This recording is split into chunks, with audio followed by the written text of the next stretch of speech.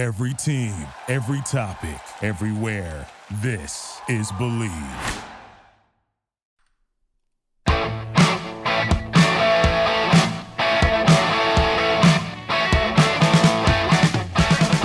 Welcome to the show, World Soccer Radio. I would love to say on the Sports Byline Broadcast Network and Sirius XM like I do every day, but actually today I have been preempted. Of all the days to be preempted on the network, today was not the right day, for sure, for obvious reasons, right?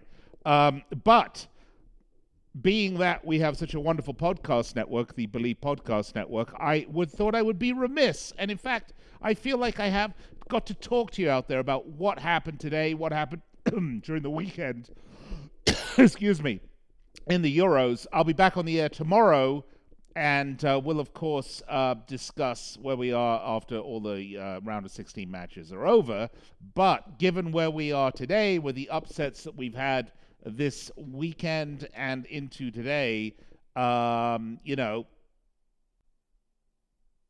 think I had to talk about it. We are presented by BetOnline.ag, your online sportsbook experts. And if you are hoping to place a small wager on the Euros, there's no better place than BetOnline.ag. They got NHL, they got NBA, they got golf, they got baseball. They got everything you want. And, of course, they've got the Euros, and they'll have the World Cup, and they'll have the World Cup. They'll have the Olympics, and then they'll have the Premier League starting up again August 14th. Head over right now, BetOnline.ag. On your desktop device, on your mobile device. If you open an account and fund it, they will give you an extra 50% bonus. How's that? Free money. Look, I told you that I thought that this was going to come down to a France-Netherlands final. I did have an alternate. But, given the fact that neither France nor the Netherlands made it through the round of 16, I think you should be as shocked as I am. Look, I said on Friday that the French team was loaded with talent. I still think they're the best team, and that they were the best team in the tournament on paper. But, you have to actually play the game. And that goes back to the importance of the group stage. And, we tend to look at these group stage games a little bit as sort of quote-unquote warm-up games, especially with the 4 third-place finishers coming through and, the sort of stacked talent and even nature of many of the teams in the tournament. I think many of us looked at the group stages as saying, well, these teams are going to play it through, try and figure out what's best for the knockout stages and, maybe blood a few players and this, that, and the other. The fact of the matter is France were lackluster in the group stages. They won 1 game, they drew 2. Yeah, they came out on top. Yeah, they were in a tough group with Portugal and Germany and Hungary. We all agree with that. We all know that. Portugal are gone, Hungary's gone, Germany don't look great, and France are now gone. The thing is this. The other teams in the tournament were looking at the French, who came into the tournament as oddsmakers' favorites at plus 450, saw them play during the group stages and said, they're not so scary.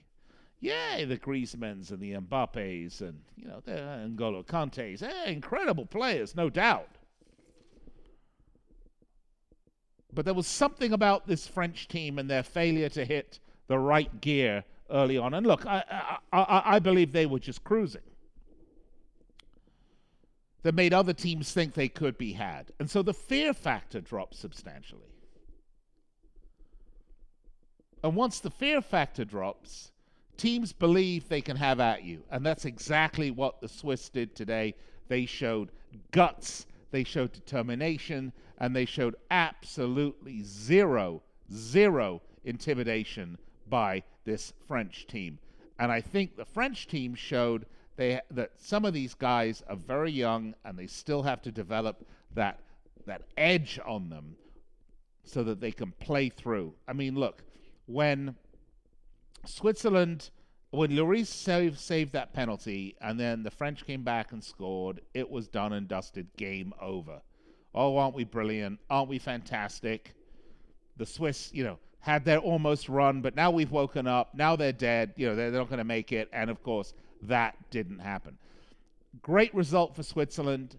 I think the French have a lot to take away from this tournament, a lot to learn from this tournament, that, they are not going to win games by default. They have to actually play them. And I think that's a lesson for all the teams. I'm sorry, if you've got a North Macedonia in your group, you should be beating them by 1,000,000 goals to nil. No disrespect to North Macedonia, by the way.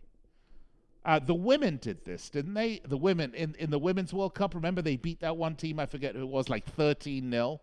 And everybody said, oh, you know, it's really bad form and it's bad sportsmanship and they should have stopped after 3. No. It's not about beating this team. First of all, this is a competition. This team is here to win. Second of all, you are making a statement not to the team to whom you are whomping on. You are making a statement to the other teams that you are going to have to take the field on. So I think that's a really great lesson to learn. The Dutch, very much the same way. I mean, you know, if I had told you the Czech Republic were going to beat the Dutch team, you would have been shocked. But that is exactly where we are. In terms of the Belgian team, they're going to be everybody's darlings now and everybody's favorites. I think they are beatable. For me, right now, the best team in the tournament are the Italians. By the way, not sold on the Spanish. We'll see about England. We'll see about Sweden. We'll see about Germany. England have to play Germany, of course. Sweden are going to play, I think it's Ukraine. I'll be back on the air to talk to you about those. A couple of other points I wanted to make. Number one, listen, I like John Champion as an announcer, but, announcers are sometimes really lame. And today, when France went down 1-0 and it looked like it was grinding to an end and it looked like the French were going to go out with a whimper. Oh, and by the way, they did not go out with a whimper. He started talking about, well, maybe this team won the World Cup, maybe they're past their sell-by date. And, he's one of these guys like the other bloke that's the announcer who I can't stand either. By the way, I don't know them personally, so I'm purely talking professionally. I'm not talking about them as individuals. Sometimes people ask me, I say, I've never met John Champion. Actually, I have met John Champion, and I remember him to be a very pleasant fellow. But in terms of announcing, they like to make these sort of superlative statements. Oh, sometimes a team like as good as they are, like France, reach their sell-by date. And then, of course, the save penalty, France come back and score a couple of goals. It looks like it's all over. Then he has to eat his words.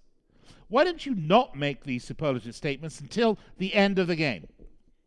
You could say something like, well, if France don't manage to come back and win this game, you have to start asking yourself probably many of the same questions that French football is going to be asking.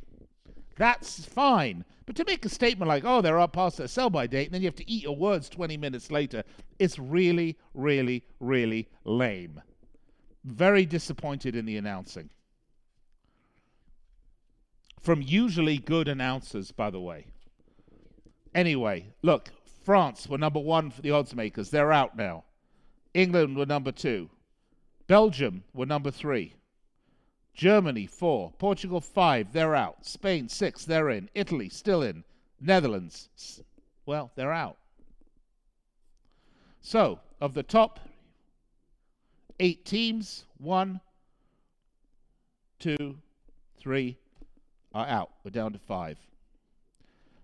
If I told you that Switzerland were plus 6,600 to win the tournament before it started, and the Czech Republic plus 10,000. Wow.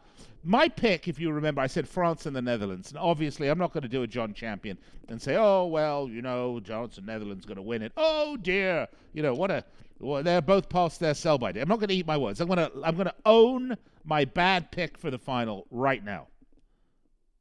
France, Netherlands, clearly not going to happen. Okay. My second pick, however, was pretty interesting because my alternate was an Italy-Belgium final with Italy winning. Now, I do not want to discount England. I just am very worried about England's ability to score goals, and that's why I don't have them getting to the final.